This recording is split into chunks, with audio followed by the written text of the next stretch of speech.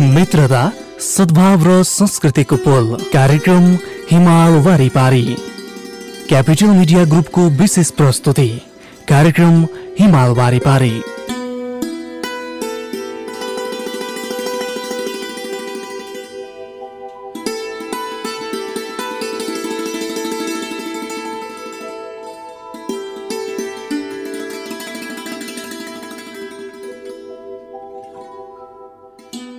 श्रोता नमस्कार। Capital media ग्रुपको विशेष प्रस्तुति कार्यक्रम हिमाल वारी पारीमा यहाँलाई न्यानो स्वागत छ। यो कार्यक्रम तपाईले प्रत्येक दिन बिहान 7 बजेको क्यापिटल समाचारपछि र त्यसको पुनः प्रसारण साँझ 7 बजेपछि सुन्दै आउनु भएको छ। काठमाडौँमा क्यापिटल एफएम 92.4 मेगाहर्ज, त्यसैगरी प्रदेश नम्बर 1 मा रेडियो सारंगी 101.3 मेगाहर्ज तथा गण्डकी प्रदेशमा रेडियो सारंगी 93.8 मेगाहर्ज मार्फत एकैसाथ यो कार्यक्रम प्रसारण भइरहेको छ। त्यसैगरी तपाईले हामीलाई cfmonAir.com र रेडियो सारंगी.com बाट एकैसाथ विश्वभर सुनिरहनु भएको छ। कार्यक्रम हिमाल वारी पारीमा हामी हाम्रो छिमेकी मित्र राष्ट्र चीन तथा नेपाल बीचको सुखद सम्बन्धका विविध पक्षहरूको बारेमा केन्द्रित रहेर तयार पारिएको सामग्रीहरू प्रस्तुत गर्ने गर्दछौं।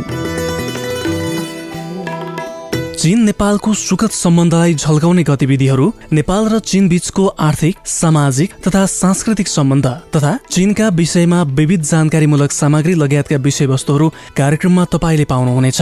श्रोता, कार्यक्रमको सुरुवात गरौं चिनिया भाषाको यो सांगीतिक कोसेलीबाट।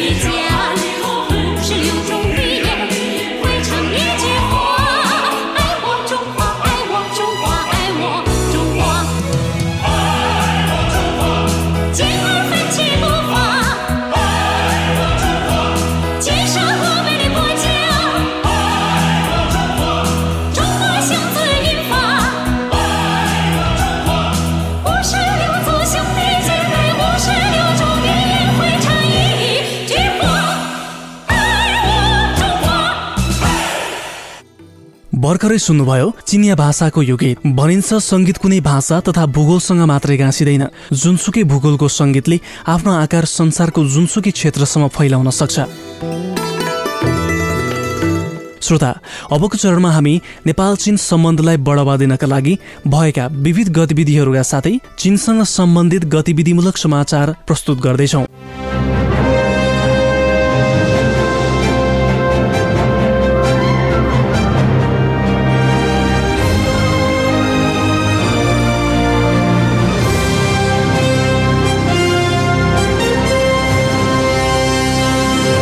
विश्व बैंकले हाल सार्वजनिक गरेको विश्व अर्थतन्त्रको आउटलुक अनुसार कोरोना भाइरस महामारीका कारण विश्व अर्थतन्त्रमा दोस्रो विश्व युद्ध यताको सबैभन्दा गम्भीर ह्रास देखा पर्नेछ। चालु वर्ष विश्व अर्थतन्त्रमा 5.2% ह्रास हुने अनुमान गरिएको छ। तर विश्व बैंकले चीनको अर्थतन्त्रले वृद्धिको प्रवृत्तिलाई निरन्तर रूपमा कायम राख्ने कुरा बताएको छ। धेरै विदेशी सञ्चार माध्यमले चीनको अर्थतन्त्र पुनरुत्थानको अवस्थामा रहँदै आएको कुरा जनाएका छन्। विश्व बैंकका अर्थशास्त्री आइहान कोसले कोरोना भाइरस महामारीबाट हुने आर्थिक गिरावट इतिहासमै अभूतपूर्व ठानिने भएकाले आगामी दिनमा आर्थिक वृद्धिको अनुमान घटाइने कुरा बताउनुभयो। विश्व बैंकको अनुमान अनुसार चीन र एसिया प्रशान्तका अरू मुलुकहरूले दोस्रो चरणको महामारीबाट जोगिन सक्ने हो भने आर्थिक गतिविधि सामान्य हुने र विश्वको लकडाउन रद्द हुनुका साथसाथै चीनको अर्थतन्त्र सन् 2020मा निरन्तर रूपमा वृद्धि हुनेछ। अमेरिकी उपभोक्ता सञ्चार तथा वाणिज्य च्यानलले जुन 8 तारिक जनाए अनुसार विश्वका धेरै मुलुकहरूको अर्थतन्त्रमा महामारीबाट असर परेको छ, तर केही थोरै मुलुकको अर्थतन्त्रले वृद्धिलाई कायम राख्नेछन् र चीन ती मुलुकहरूमध्येको एक हो। रोइटर्सले केही दिन अघि जनाए अनुसार महामारी पश्चात चीनको अर्थतन्त्रले स्थिर रूपमा विकासको बाटो समातिरहेको छ। अमेरिकी केबल समाचार नेटवर्क अर्थात् CNN ले जुन 8 तारिक जनाए अनुसार धेरै क्षेत्रमा हेर्दा चीनको अर्थतन्त्रमा पुनरुत्थानको प्रवृत्ति देखिएको छ। सञ्चार संस्था एसोसिएटेड प्रेस अर्थात् एपीले चिनिया उद्योग व्यवसायहरूद्वारा विश्व महामारीको प्रतिरोध गर्नका लागि सहायता शीर्षकको लेख प्रकाशित गरेको छ। लेखमा जनाइए अनुसार यसपटकको महामारीमा चीनको वाणिज्य क्षेत्रमा प्रतिनिधिहरूले अमेरिका, युरोप, जापानका उद्योग व्यवसायहरूसँग विश्व महामारीको प्रतिरोधका लागि मानवीय सहायता दिएका छन्। चीनले हाल कोरोना भाइरस महामारीका विरुद्ध चीनको कारबाही शीर्षकको श्वेत पत्र जारी गरेको छ। उक्त श्वेत पत्र अनुसार चीनले बाह्य चिकित्सा सहायता दिएको छ। गत मे 31 तारिक चीनको क्षेत्रीय सरकार, उद्योग व्यवसाय, गैर सरकारी संस्था, व्यक्तिगत विभिन्न माध्यम मार्फत 150 वटा मुलुक, क्षेत्र र अन्तर्राष्ट्रिय संगठनलाई महामारी विरुद्धका सामग्री चन्दा दिएका छन्। एपीको लेख अनुसार चीनको अलिबाबा समूहका संस्थापक मा युनले गत अप्रिल महिनामा न्युयोर्कलाई हस्तान्तरण गरिने 1000 वटा भेन्टिलेटरका लागि शुल्क तिर्नु भएको थियो। मा युन कल्याणकारी कोषले पनि अफ्रिका, ल्याटिन अमेरिका, एसियामा भेन्टिलेटर, मास्क र अरू सुरक्षा सामग्री उपलब्ध गराएको छ। र चीनका राष्ट्रपति सी जिनपिङले जुन 11 तारिक बेलुकै फिलिपिन्सका राष्ट्रपति रोड्रिगो डुटेर्टेसँग टेलिफोन वार्ता गर्नुभएको छ। राष्ट्रपति सीले कोरोना भाइरस महामारी यता चीन र फिलिपिन्स दुवै मुलुकका सरकारहरू, जनताहरूले एकअर्कालाई सहायता दिएको स्मरण गर्दै संयुक्त रूपमा महामारीको प्रतिरोध तथा दाजुभाइको भावना देखाएको कुरा बताउनुभयो।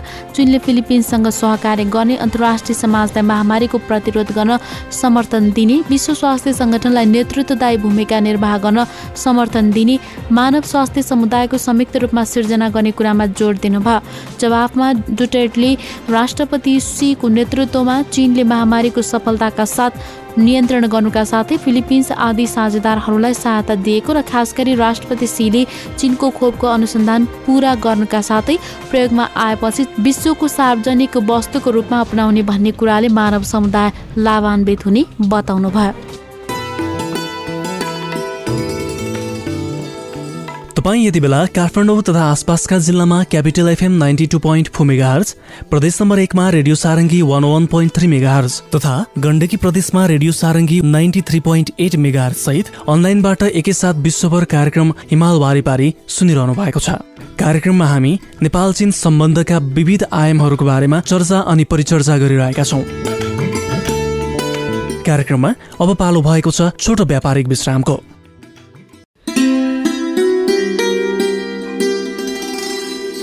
मित्रता, सद्भाव र संस्कृतिको पोल, कार्यक्रम हिमाल वारी पारी, क्यापिटल मिडिया ग्रुपको विशेष प्रस्तुति, कार्यक्रम हिमाल वारी पारी।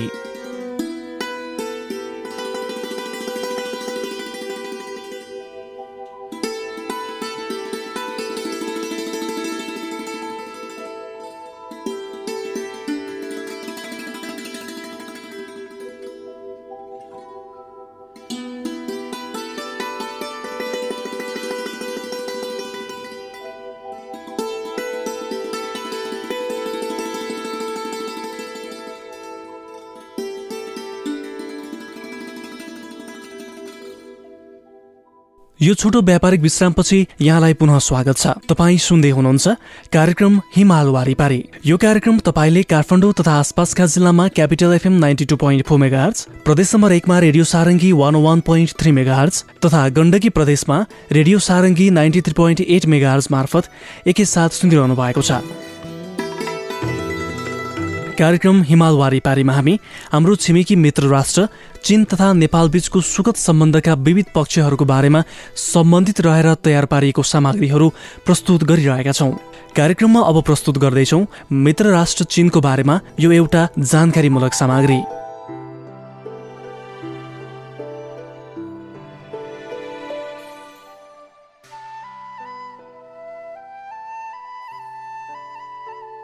आदरणीय श्रोता, आजको यस अङ्कमा हामी चीनको राष्ट्रिय जनकङ्ग्रेसले के कस्ता हक अधिकारको प्रयोग गर्छन् त्यस बारेमा यहाँलाई जानकारी गराउँदैछौँ। संविधानको संशोधन गर्ने, संविधानको कार्यान्वयनमाथि निगरानी गर्ने, फौजदारी, दिवानी एवं सरकारी अङ्ग तथा अन्य विषय सम्बन्धी मौलिक ऐन कानुनको तर्जुमा र संशोधन गर्ने, राष्ट्रिय जनकङ्ग्रेसको स्थायी समितिको अनुचित निर्णयलाई फेरबदल वा बर्खास्त गर्ने अधिकार, राष्ट्रिय अर्थतन्त्र एवं सामाजिक विकास सम्बन्धी योजना तथा सो योजनाको कार्यान्वयन सम्बन्धी प्रतिवेदनमाथि लेखाजोखा गर्ने र तिनलाई अनुमोदन गर्ने, सरकारको बजेट तथा सो बजेटको कार्यान्वयन सम्बन्धी प्रतिवेदनमाथि लेखाजोखा गर्ने र तिनलाई अनुमोदन गर्ने, राष्ट्रिय जनकङ्ग्रेसको स्थायी समितिका अध्यक्ष, उपाध्यक्षहरू, महासचिव तथा सदस्यहरूको मनोनयन गर्ने, जनगणतन्त्र चीनका अध्यक्ष तथा उपाध्यक्षहरूको मनोनयन गर्ने, जनगणतन्त्र चीनका अध्यक्षको सिफारिस बमोजिम राष्ट्रिय परिषदका प्रधानमन्त्रीको पदका लागि अनुकूल व्यक्तिलाई अनुमोदन गर्ने, राज्य परिषदका प्रधानमन्त्रीको सिफारिस बमोजिम राज्य परिषदका उपप्रधानमन्त्रीहरू, त्यसका सदस्यहरू, विभिन्न मन्त्रालयका मन्त्रीहरू, विभिन्न आयोगका प्रमुखहरू, लेखा निरीक्षक तथा महासचिवको पदका लागि अनुकूल व्यक्तिलाई अनुमोदन गर्ने, केन्द्रीय सैन्य आयोगका अध्यक्षको मनोनयन गर्ने, केन्द्रीय सैन्य आयोगका अध्यक्षको सिफारिस बमोजिम सो आयोगका अन्य सदस्यहरू निश्चित गर्नका लागि अनुकूल व्यक्तिलाई नियुक्त गर्ने, सर्वोच्च जनअदालतका प्रमुखको मनोनयन गर्ने र सर्वोच्च जनन्यायाधिवक्तालयका प्रमुखको मनोनयन गर्ने अनि उपरोक्त व्यक्तिलाई बर्खास्त गर्ने अधिकार पनि यसले उपयोग गर्दछ। प्रान्त, स्वायत्त प्रदेश तथा केन्द्रशासित सहरको स्थापनाको अनुमोदन गर्ने र विशेष प्रशासनिक क्षेत्रको स्थापना एवं त्यसको व्यवस्था सम्बन्धी निर्णय गर्ने, युद्ध र शान्ति सम्बन्धी विषयको निर्णय गर्ने, सर्वोच्च राजसत्ता सम्पन्न अङ्गले उपयोग गर्नुपर्ने अन्य हक अधिकारहरू राष्ट्रिय जनकङ्ग्रेसको अधिकार क्षेत्रभित्र पर्दछन्। राष्ट्रिय जनकङ्ग्रेसको सम्मेलन हरेक वर्षको पहिलो त्रैमासिक अवधिमा आयोजित हुने गर्दछ। चिनिया जनराजनीतिक परामर्शदात्री सम्मेलन।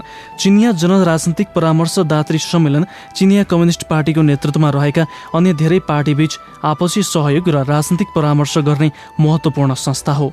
यो नै चिनको राजनीतिक जीवनमा समाजवादी प्रजातन्त्रको विकास गर्ने एउटा महत्त्वपूर्ण प्रणाली पनि हो। चिनिया जनराजनीतिक परामर्शदात्री सम्मेलन नयाँ चीन स्थापना हुनुअघि चिनिया कम्युनिस्ट पार्टी र अन्य विभिन्न प्रजातान्त्रिक पार्टीहरू, निर्दलीय व्यक्तिहरू र विभिन्न जनसङ्गठनहरूले संयुक्त रूपमा स्थापना गरेका हुन्।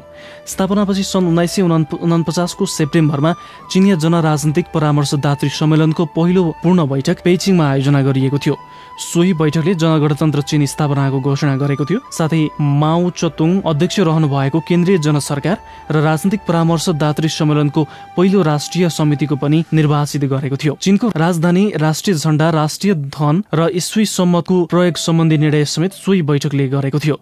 सन् 1955 मा चीनको सर्वोच्च राष्ट्रिय अधिकारको अङ्ग अर्थात् राष्ट्रिय जनकङ्ग्रेस स्थापना भएपछि भने राजनीतिक परामर्शदात्री सम्मेलनसँग निहित सर्वोच्च राष्ट्रिय अधिकार अङ्गको कार्यकारी अधिकारको रूपमा पनि समाप्त भयो, तर यो देशभक्त एकीकृत मोर्चाको रूपमा पनि रहिरहेको छ। चिनिया जनराजनीतिक परामर्शदात्री सम्मेलनमा राष्ट्रिय सम्मेलनका साथै विभिन्न स्थानीय समितिहरू रहेका छन्। प्रत्येक समितिको पदावधि 5 वर्षको हुन्छ।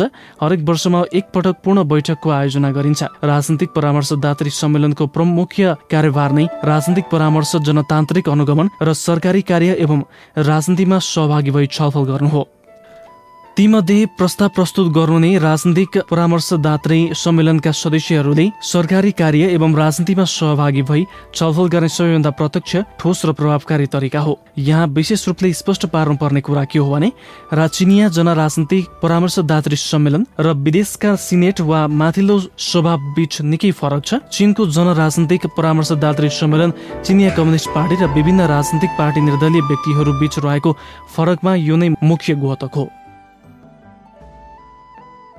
चीनको राज्य परिषद तथा यस अन्तर्गतका विभागहरू। चीनको राज्य परिषद। चीनको राज्य परिषद अर्थात् चीनको केन्द्रीय जनसरकार चीनको राष्ट्रिय सर्वोच्च प्रशासनिक आयोग हो। राज्य परिषदले चीनको राष्ट्रिय जनकांग्रेस तथा यसको स्थायी समितिद्वारा निर्मित कानुन एवं पारित प्रस्तावहरूलाई व्यवहारमा उतार्नुका साथै चीनको राष्ट्रिय जनकांग्रेस तथा त्यसको स्थायी समितिद्वारा अधिकार लिएर सम्बन्धित कार्य प्रतिवेदन तयार पार्दछ।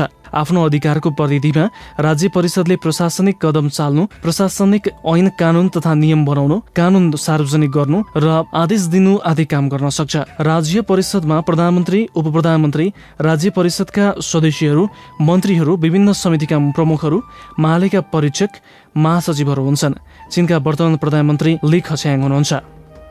चीनको राज्य परिषदमा हाल परराष्ट्र मन्त्रालय, राष्ट्रिय प्रतिरक्षा मन्त्रालय, राष्ट्रिय विकास तथा सुधार आयोग, शिक्षा मन्त्रालय, विज्ञान तथा प्रविधि मन्त्रालय, उद्योग तथा सूचना प्रविधि मन्त्रालय, राष्ट्रिय जातीय मामिला सम्बन्धी आयोग, राष्ट्रिय सुरक्षा मन्त्रालय, राष्ट्रिय सुरक्षा मन्त्रालय, सार्वजनिक सुरक्षा मन्त्रालय, अनुगमन मन्त्रालय, जनमामिला सम्बन्धी मन्त्रालय, कानुन मन्त्रालय, अर्थ मन्त्रालय, मानव स्रोत तथा सामाजिक प्रत्याभूति मन्त्रालय, भूस्रोत मन्त्रालय, वातावरण संरक्षण मन्त्रालय, आवास र शहर ग्रामीण विकास मन्त्रालय, यातायात मन्त्रालय, जलसम्भार मन्त्रालय, कृषि मन्त्रालय, वाणिज्य मन्त्रालय, संस्कृति मन्त्रालय, राष्ट्रिय स्वास्थ्य तथा परिवार योजना आयोग, राष्ट्रिय जनबैङ्क, लेखा परीक्षण आयोग आदि गरी जम्मा 25 वटा मन्त्रालय तथा विभागहरू छन्। चिनिया कम्युनिस्ट पार्टी केन्द्रीय समिति अन्तर्गत सैन्य आयोग। चिनिया कम्युनिस्ट पार्टीको केन्द्रीय समिति अन्तर्गत सैन्य आयोग चिनिया कम्युनिस्ट पार्टीको नेतृत्वमा रहेको सर्वोच्च सैनिक निर्देशन संस्था हो। यस समितिमा अध्यक्ष, उपाध्यक्ष, सदस्यहरू हुन्छन्। चिनिया कम्युनिस्ट पार्टीको केन्द्रीय समिति अन्तर्गत सैन्य आयोगका सदस्यहरू को हुने भन्ने कुराको निर्णय चिनिया कम्युनिस्ट पार्टीको केन्द्रीय समितिले गर्दछ। यस आयोगको मुख्य कार्य चीनको सशस्त्र शक्तिलाई निर्देशन तथा नेतृत्व दिनु हो। चिनिया राष्ट्रिय जनकांग्रेसद्वारा निर्वाचित चिनिया कम्युनिस्ट पार्टीको केन्द्रीय समिति अन्तर्गत सैन्य आयोगका अध्यक्ष चिनिया राष्ट्रिय जनकांग्रेस तथा यसको स्थायी समितिको नेतृत्व तहको व्यक्ति हुनुपर्दछ। चिनिया कम्युनिस्ट पार्टीको केन्द्रीय समिति अन्तर्गत सैन्य आयोगको कार्यावधि 5 वर्षको हुन्छ र सो अवधिलाई लम्ब्याउन सकिन्छ। चीनको सशस्त्र शक्तिमा चिनिया जनमुक्ति सेना, चिनिया जनसशस्त्र प्रहरी फौज तथा मिलिसिया रहेका छन्। चिनिया जनमुक्ति सेना देशको स्थायी सेना हो। सशस्त्र प्रहरी फौजले आन्तरिक सुरक्षा र सामाजिक अनुशासन कायम गर्ने जिम्मेवारी वहन गर्दछन्। मिलिसिया भनेको सामाजिक उत्पादन कार्यमा सहभागी हुने प्यारा मिलिट्री हो। चिनिया कम्युनिस्ट पार्टी केन्द्रीय समिति अन्तर्गत सैन्य आयोगका वर्तमान अध्यक्ष शी जिनपिङ हुनुहुन्छ। जनअदालत चीनको राष्ट्रिय सुनवाई तथा फैसला सम्बन्धी संस्था हो। चीनमा सर्वोच्च जनअदालत विभिन्न प्रान्त र स्वायत्त प्रदेश एवं केन्द्र शासित शहरहरूमा उच्च जनअदालत छन्। तिनका मातहतमा मध्य जनअदालत तथा सामान्य जनअदालत छन्। सर्वोच्च जनअदालत चीनको सबैभन्दा सर्वोच्च न्यायिक संस्था हो। सर्वोच्च जनअदालत चीनको सबैभन्दा उच्च न्यायिक संस्था हो, जसमा विभिन्न तहका स्थानीय जनअदालत एवं विशेष जनअदालतको कार्यको अनुगमन गर्ने वा पुनरावेदन हेर्ने अधिकार छ। सर्वोच्च जनअदालत चीनको राष्ट्रिय जनकांग्रेस तथा यसको स्थायी समितिप्रति जवाबदेही हुन्छ। सर्वोच्च जनअदालतका प्रमुख, उपप्रमुख एवं सर्वोच्च सुनवाई तथा फैसला समितिका सदस्यको नियुक्तिको निर्णय चिनिया राष्ट्रिय जनकांग्रेसद्वारा गरिन्छ। जनअदालतको दायित्व। स्थानीय अदालतले गरेको फैसला विरुद्धका अपिल सुन्नु र फैसला गर्नु, मृत्युदण्डको फैसलालाई अनुमोदन गर्नु, दण्ड विधानमा उल्लेख नगरिएको अपराधलाई मिल्दोजुल्दो नजिकको अपराधका आधारमा सजाय दिने अधिकारको प्रयोग गर्नु, निश्चित फैसलाको कानुनका आधारमा ठोस व्याख्या गर्नु आदि सर्वोच्च जनअदालतको दायित्व। स्थानीय अदालतले गरेको फैसला विरुद्धका अपिल सुन्नु र फैसला गर्नु, मृत्युदण्डको फैसलालाई अनुमोदन गर्नु, दण्ड विधानमा उल्लेख नगरिएको अपराधलाई मिल्दोजुल्दो नजिकको अपराधका आधारमा सजाय दिने अधिकारको प्रयोग गर्नु, निश्चित फैसलाको कानुनका आधारमा ठोस व्याख्या गर्नु आदि। महाधिवक्ताको कार्यालय। जनताको महाधिवक्ताको कार्यालय देशको कानुनी अनुगमन संस्था हो। त्यसले महाधिवक्ताको अधिकारको प्रयोग मार्फत आफ्नो कर्तव्यको पालना गर्दछ। देशद्रोही मुद्दा, देशलाई अलग्याइने मुद्दा र अन्य महत्त्वपूर्ण अपराधी कारोबारहरूका सम्बन्धमा त्यसले महाधिवक्ताको अधिकारको प्रयोग गर्दछ। सार्वजनिक सुरक्षा संस्थाद्वारा छानबिन गरिने मुद्दामाथि त्यसले जाँचबुझ गरेर पक्राउ गर्ने कि नगर्ने अथवा उजुरी गर्ने कि नगर्ने भन्ने बारे निर्णय गर्दछ। सार्वजनिक सुरक्षा संस्था जनअदालत, जेलखाना र श्रमद्वारा आफ्नो चरित्रमा परिवर्तन ल्याउने संस्थाका गतिविधि उचित छन् कि छैनन् भन्ने सम्बन्धमा त्यसले अनुगमन गर्दछ। जनअदालतद्वारा फैसला अधिकारको प्रयोग, जस्तै जनमहाधिवक्ताको कार्यालय कानुन बमोजिम महाधिवक्ताको अधिकारको प्रयोग गर्दछ। अरू प्रशासनिक संस्था, सामाजिक समुदाय र व्यक्तिले त्यसमाथि हस्तक्षेप गर्नु हुँदैन। साथै कानुनको दृष्टिकोणबाट हेर्दा सबै नागरिक समान छन्। देशमा सर्वोच्च महाधिवक्ताको कार्यालय, विभिन्न तहका स्थानीय जनमहाधिवक्ताको कार्यालय र सैन्य महाधिवक्ताको कार्यालय आदि विशेष जनमहाधिवक्ताको स्थापना गरिन्छन्। चीनको जनमहाधिवक्तालाई 4 तहमा विभाजित गरिन्छ। यी 4 तहमा आधारभूत स्तर, माध्यमिक स्तर, उच्च स्तर र सर्वोच्च स्तरीय महाधिवक्ताको कार्यालय समावेश छन्। सर्वोच्च जनमहाधिवक्ताको कार्यालय चीनको सर्वोच्च महाधिवक्ता संस्था हो। त्यसले देशका तर्फबाट महाधिवक्ताको अधिकारको प्रयोग गर्छ। त्यसले प्रत्यक्ष रूपमा राष्ट्रिय जनकङ्ग्रेसको स्थायी समितिको जिम्मेवारी वहन गर्नुपर्छ। त्यसको मुख्य कार्यभार राष्ट्रिय कानुनको सही कार्यान्वयनको सुनिश्चितताका लागि कानुन बमोजिम अनुगमन अधिकारको प्रयोग गर्ने क्रममा विभिन्न तहका स्थानीय जनमहाधिवक्ताका कार्यालय र विशेष जनमहाधिवक्तालाई निर्देशन दिने गर्दछ। चिनिया कम्युनिस्ट पार्टी।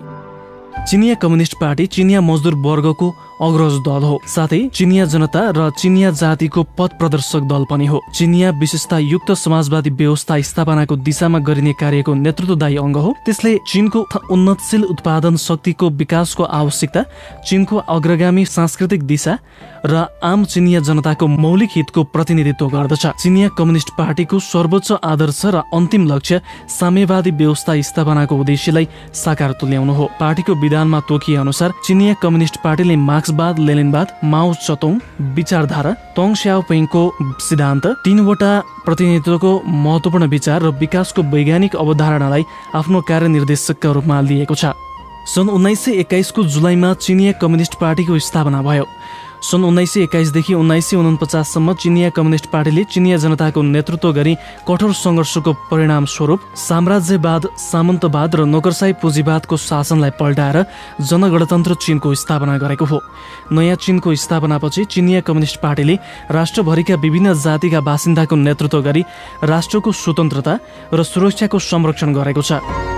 नयाँ चीनको स्थापनापछि चिनिया कम्युनिस्ट पार्टीले राष्ट्रभरिका विभिन्न जातिका बासिन्दाको नेतृत्व गरी राष्ट्रको स्वतन्त्रता र सुरक्षाको संरक्षण गरेको छ। चिनिया समाजलाई नयाँ जनवादबाट समाजवादसम्म सफलताका साथ परिवर्तन गरेको छ र योजनाबद्ध र ठूलो परिमाणको समाजवादी समाजको निर्माण गरेको छ।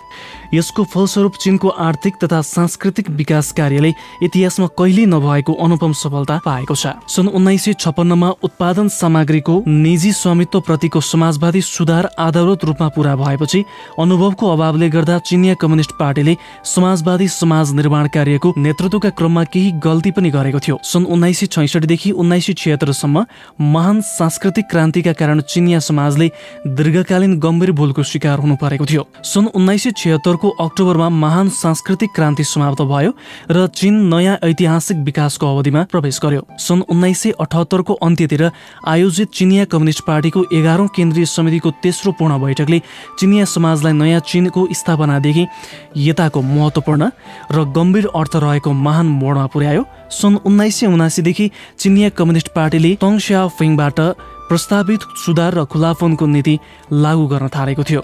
सुधार र खुलापनको नीति लागू भएदेखि यता चीनको राष्ट्रिय अर्थतन्त्र र सामाजिक विकासले पनि संसारको ध्यान आकर्षित गर्ने खालको उपलब्धि हासिल गरेको छ र चीनको मुहारमा पनि आकाश पातालको परिवर्तन देखा परेको छ। यो अवधि नयाँ चीनको स्थापना भएदेखिको सबैभन्दा राम्रो अथवा स्वर्ण अवधि हो र यो चिनिया जनताले सबैभन्दा बढी सुविधा पाएको अवधि पनि हो। चिनिया कम्युनिस्ट पार्टीले सक्रियताका साथ परराष्ट्र सम्बन्धको विकास गर्ने धारणा लिएको छ र चीनको सुधार र खुलापन तथा चीनको आधुनिकीकरणको निर्माणका लागि अनुकूल अन्तर्राष्ट्रिय वातावरणको सृजना गर्ने प्रयास गरेको छ।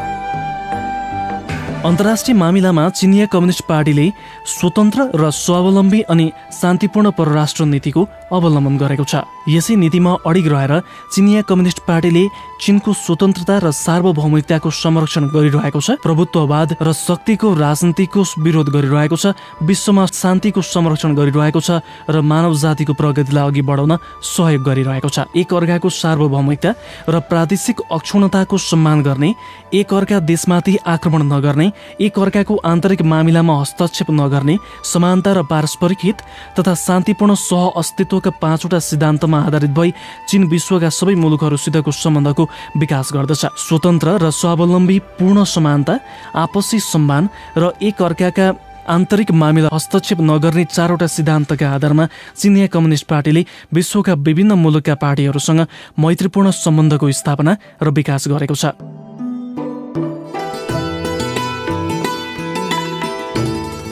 श्रोता, यिनै सामग्री सँगसँगै अब हामी कार्यक्रम हिमाल वारिपारीको अन्त्यमा आइसकेका छौँ।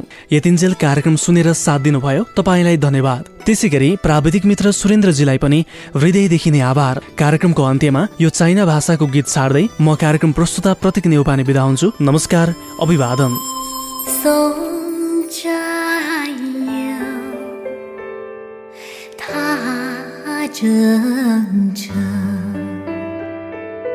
默默无语两眼泪，耳边响起驼铃声，路漫漫，雾蒙蒙，革命生涯常分手，一样分别两样情，战友啊战友，亲爱的弟兄，当心夜半北风寒，一路多保重。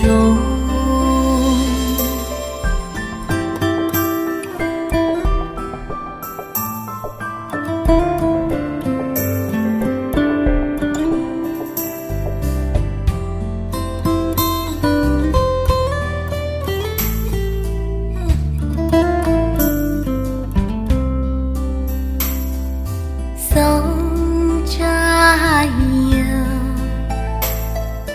他征程，